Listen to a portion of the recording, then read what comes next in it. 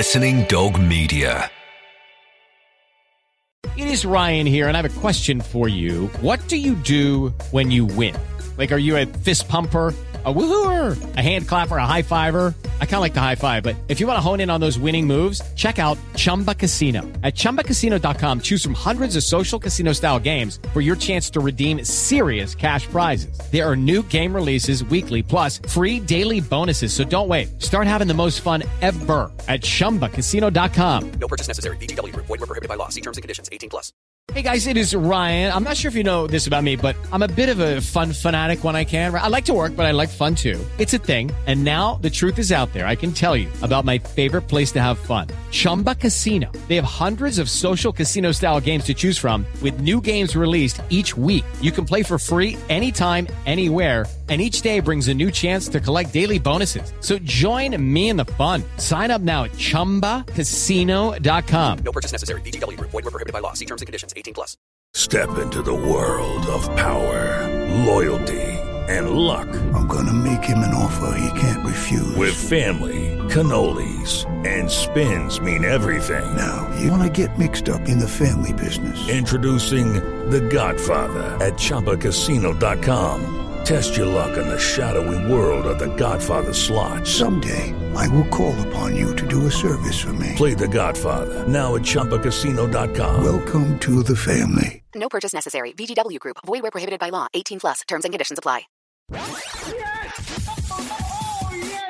The Offside Rule, We Get It, is brought to you by Continental Tires. Another week rolls by, another Offside Rule podcast. We Get It, brought to you by Continental Tires, getting you to the game safely. I'm Lindsay Hooper, your host for this one, joined by Kate Borsay. Hello. Now, I've got a very croaky voice, as has... me. Which, if you don't know who it is, it's Mina, and I have a terrible, terrible cold. Well, that makes three of us, because I'm also going to sniff occasionally as well. But we'll let that go by. It's that time of year, February, flu, sneezes, tissues. If anyone likes deep, husky voices, stay right where you are, folks. You know what? I think I got a voiceover once because I had a cold. And then you turn up to do the actual real thing, and your pitch is a bit higher. And like, what? What's going on there? Anyway, this is what's coming up on this week's podcast. How can we ignore them? Leicester City, they're the bookies' favourites for the Premier League title. It's finally the time to give them some plaudits. We've been backing off, we've been biding our time, we've let Claudio do his thing, but it's looking like they're really in the race. And minimum, we've got to say now that they're looking like they're going to be in Champions League next season. Leicester City fans must be absolutely over the moon. So we're going to talk about them. I want a couple of facts, things that people might not know about Leicester City. You can delve in the archives, or you can give us something quite current. I'm going to start you off with that in just a moment as well. Speaking of bookies as well, and them being bookies' favourites, I've read a great story about a bookies who had to pay out early on a bet because they made a mistake, got something terribly wrong. Inspired me to think about other times that bookmakers have got it wrong in football. They're usually the winners, aren't they? They're usually the ones that are taking the money home. Oh, indeed they are. But there has been some great stories where you wouldn't have imagined that certain bookies or that certain underdogs would ever win, and they were forced to pay out huge amounts of money. Well, that's what we're going to touch on. And also, we'll round things off, finally, by just talking about European football, because this is your area of expertise, Mina, as our guest this week. And rather than do something specific, it's just been one of those weeks in Europe where there's a few stories that have emerged. I don't think we need to set anything on the agenda apart from look at the last 7 days. That's what I want you to do. Is that all okay? Yep. Nods of agreement. I'm trying to come to Kate as little as possible as she tries to rest that voice of hers. But no resting, because we've got topics on the way now. The female take on football. So beginning with Leicester City, and I'm talking facts, a couple of facts each, please. Things that our listeners might not ordinarily know about the Foxes. I'm going to give you one to start us off, because you know what? If Leicester City do go on to win the Premier League this season, it would be the first time that a club has won the Premier League title that have zero experience of winning a title before. So I'm talking about previous winners of the Premier League have either won the old First Division or the Premier League before. So they're going to be the first ones.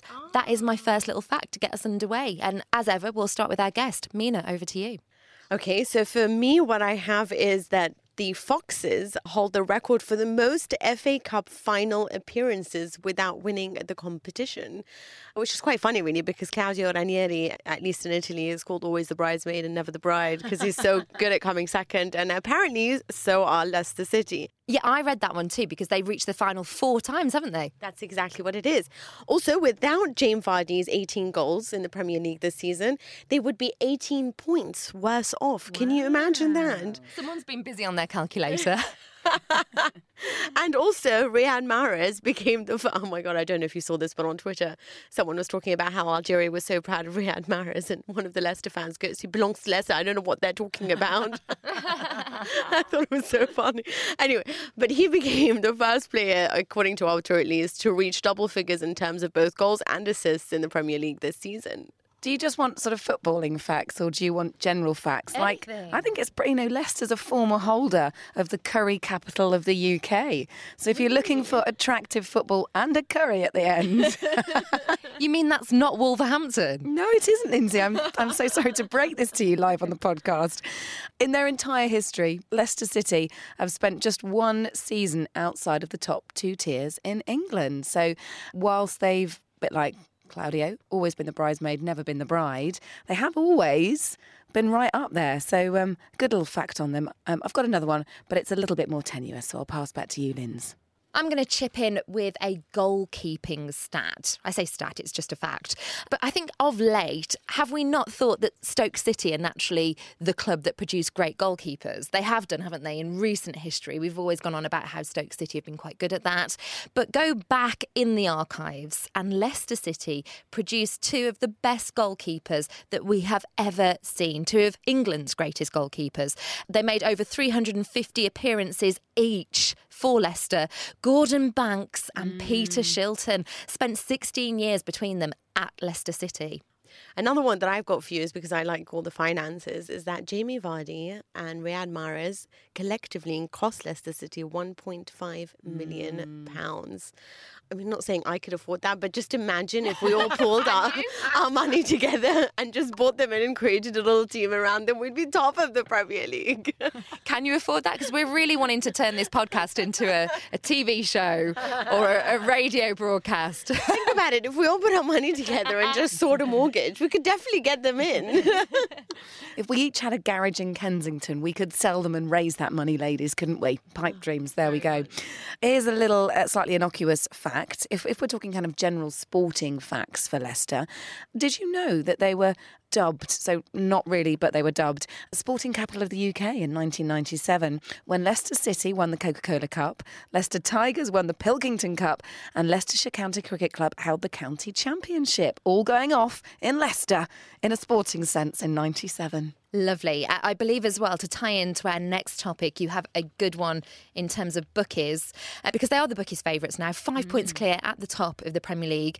It's going to be, isn't it, a tight race all the way to the end, I think. Well, it takes a true Leicester fan, doesn't it, at the beginning of this season to place a bet on his side winning the Premier League with odds of 5,000 to 1. It takes a few kahunas and maybe a bit of small change, doesn't it? Now, I've actually heard about this because he's not cashed in yet. No. You have this ability to cash in a bet, but he's holding off. I would at the moment, whilst they're 5 points clear at the top, you've got a bit more time to spare, but I don't know how long I could hold my nerve because I'm the sort of person that watches Deal or No Deal and thinks I'd cash in my box so early. Give me the money, quick.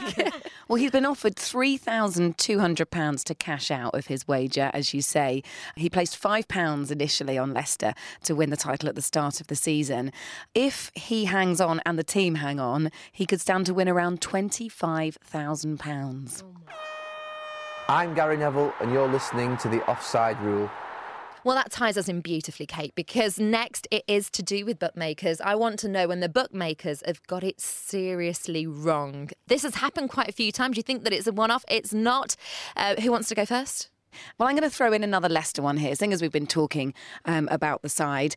On the opening day of the season, not only were they 5,000 to 1 to win the Premier League title, as we've said, they were 3 to 1 to get relegated. Right now, they're 3,500 to 1. So if you're doing it the reverse way round, I've got some more Leicester coming for you because not only are they defying the odds in terms of winning the Premier League, their players are defying the odds as well. But I'm going to hand over to Mina. Euro 2004. Greece were 150 to 1 outside bet to win the whole tournament. So they started it off by beating Portugal in the opening game. Then they reached the quarterfinals. They defeated France, then Czech Republic, and then back to Portugal again to lift the title. I mean, I just remember Greece went crazy when that happened. But imagine you had put your money down on Greece. Another interesting one, only because this is the country of all corruption. We're talking, of course, about Italy. Say, only an Italian's allowed to get away with that, Nina. We can't say that. No, of course not. It's like only women can talk about women. Either way, in 1980s, obviously, like we were hit with another scandal about which teams are getting preferential treatment from referees. So in the 1984-85 season, match referees were actually randomly picked. So none of them were pre-prepared and all picked by the FA. So just random guys were put into a hat, basically, and this is going to be the referee for this match.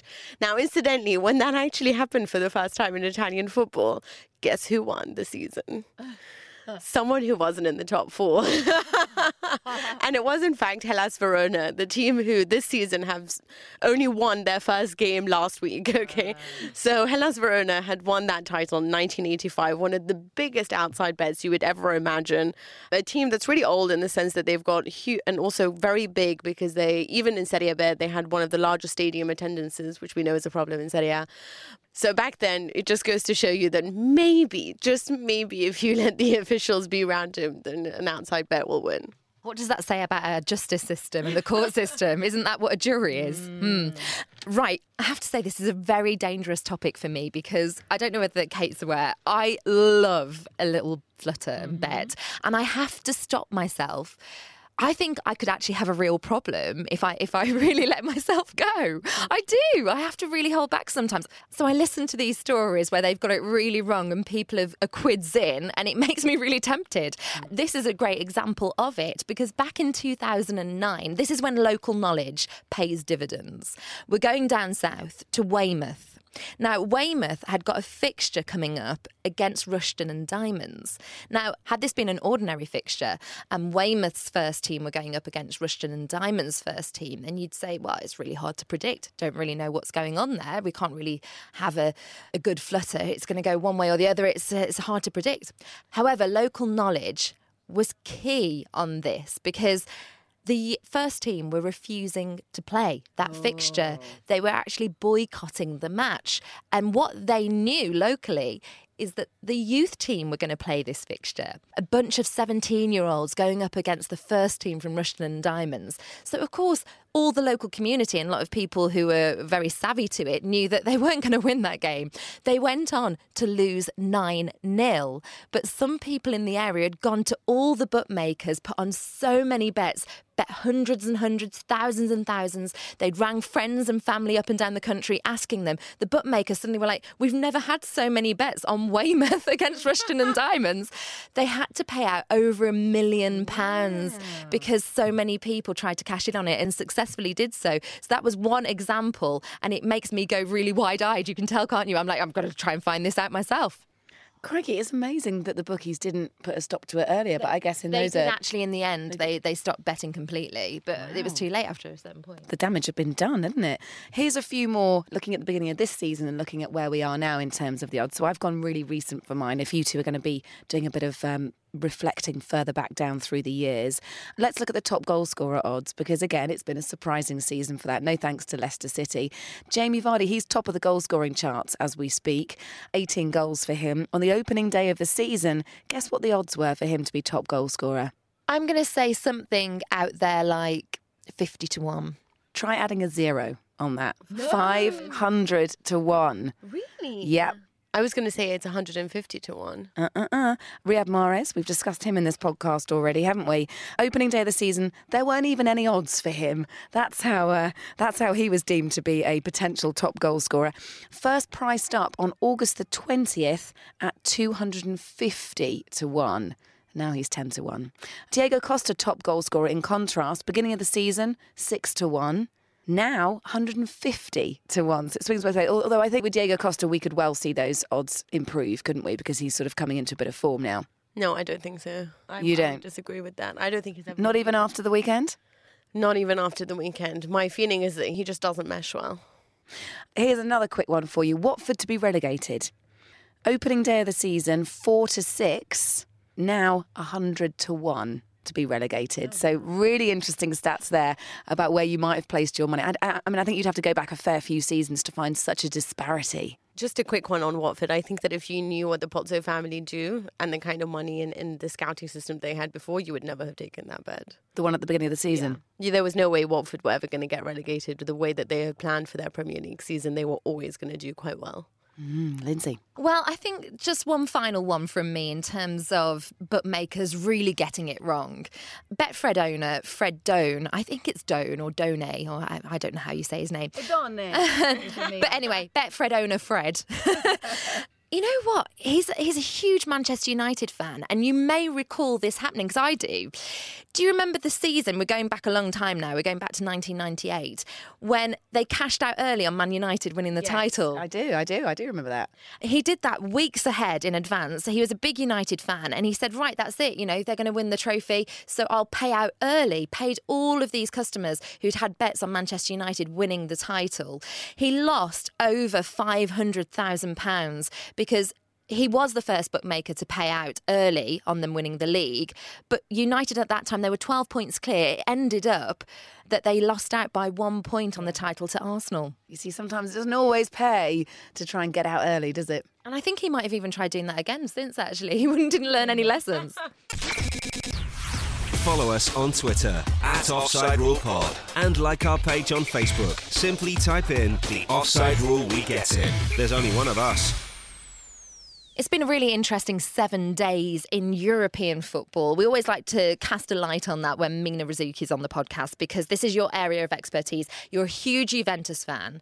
And so I'm going to start us off with a little fact that happened in Europe in the last 7 days to do with your team. Tell me, I hope I know. I'm sure you will know. So Juventus equalled their record number of consecutive league wins in a single season. And that's all happened in the last 7 days.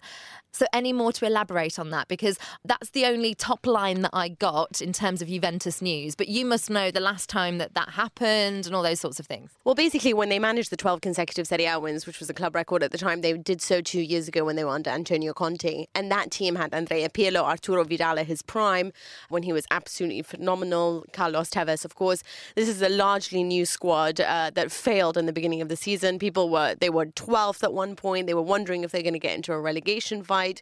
This was the mighty Juventus that had 12 new arrivals and so many veterans, including the 3 that I just mentioned, leave. So there were all these questions asked. The fact that they've just won their 14th league game, so that's 14 consecutive league games. They're now going after Milan's title from, I believe it's 2006 to 2007 when they managed 17. Wow. So that's the title they're going for now. Do you think they can do that? Are the fixtures favourable? Well, this is where it gets interesting. They're facing Napoli next, and Napoli is ahead of them in the table. They're 2 points ahead of them. So if they manage to win the 15th consecutive Serie A win, we're talking about them taking first spot again. So it's whether or not they can pip Napoli. But it could happen because they are playing in their own stadium. So we have no idea whether or not that's going to happen. Meanwhile, Roma have now started to win under Luciano Spalletti, who is their new coach that took on from Rudi Garcia. Hellas Verona only managed their first win of the season literally last week, and it was huge because I think they were the last team in Europe to have gone without a win all of season. There was one French team. You mean there is a team worse than Aston Villa? Yeah, basically there is. Imagine that.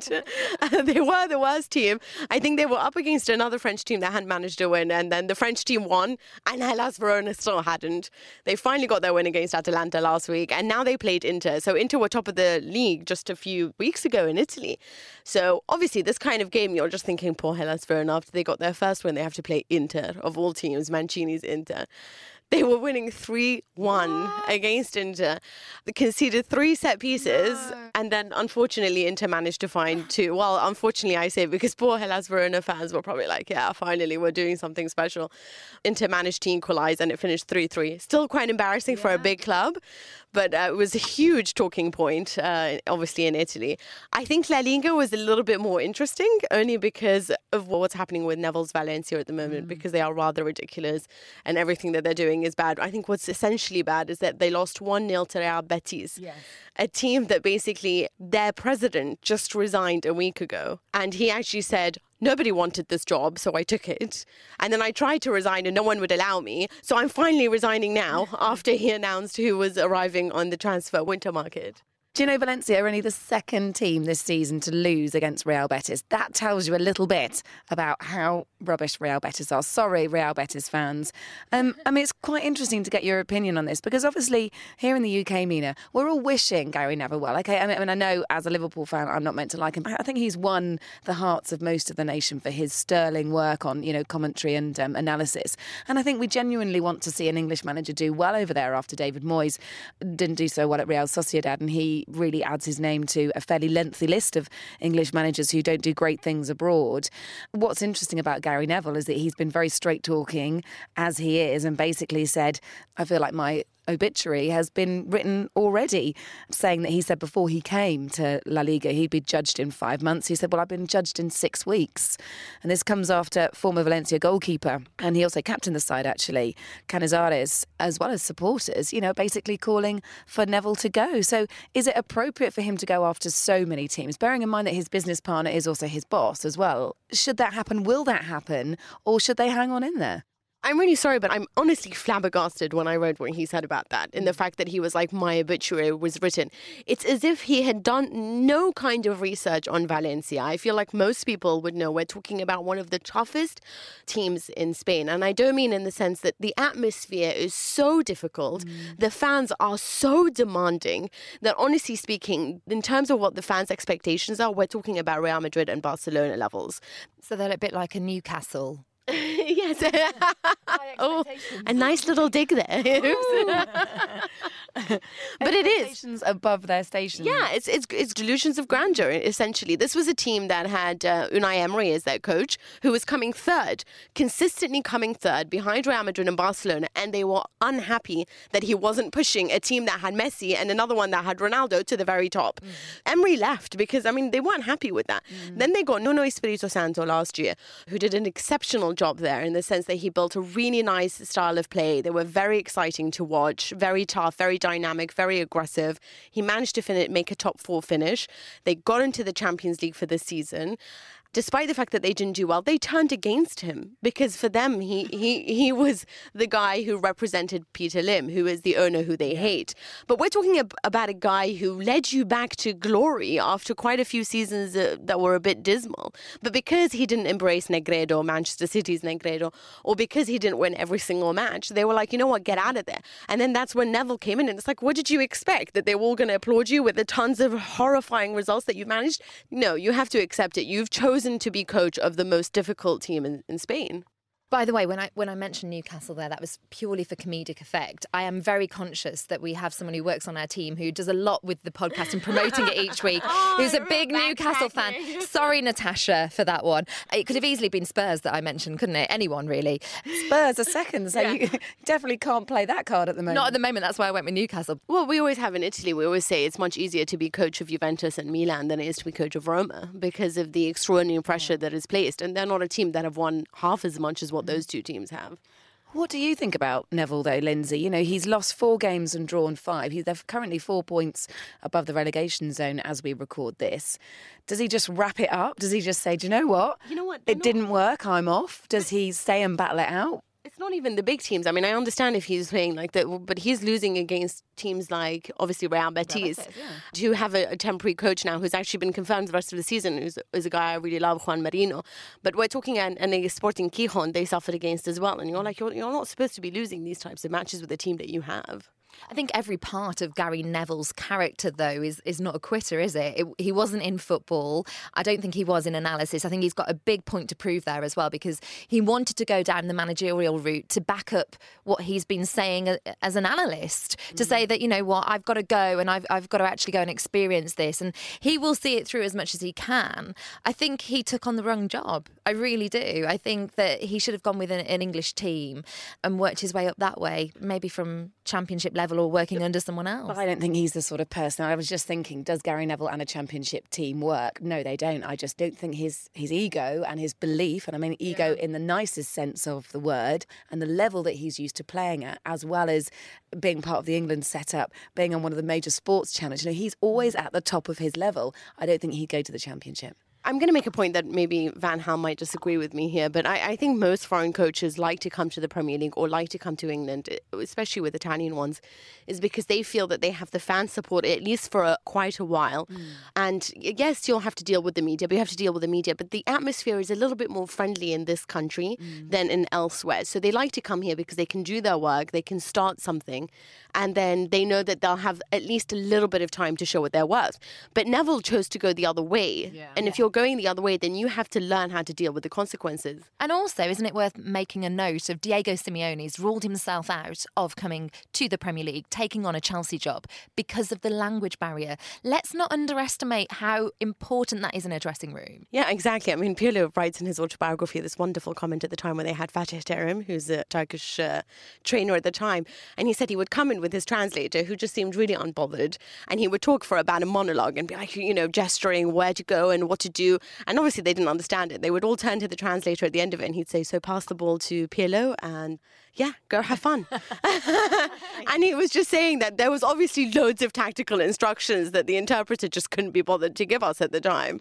Needless to say, Terim didn't last as long as he probably should have. Well, I have to say as well, because quite a few years ago, someone tried to talk me into going for a job at Real Madrid TV, but part of it was in Spanish. And someone said, but you can learn Spanish, you can pick it up quick. And I said, I think there's a difference between speaking a language and broadcasting in Communicating. Yeah. Be a true communication. So doesn't that translate as well? Oh, you should have taken that job, though. Damn, if only I had that time machine. No, I really can't. I can't speak any other languages. Let me bring in an Englishman who's playing abroad just to tie this topic full circle.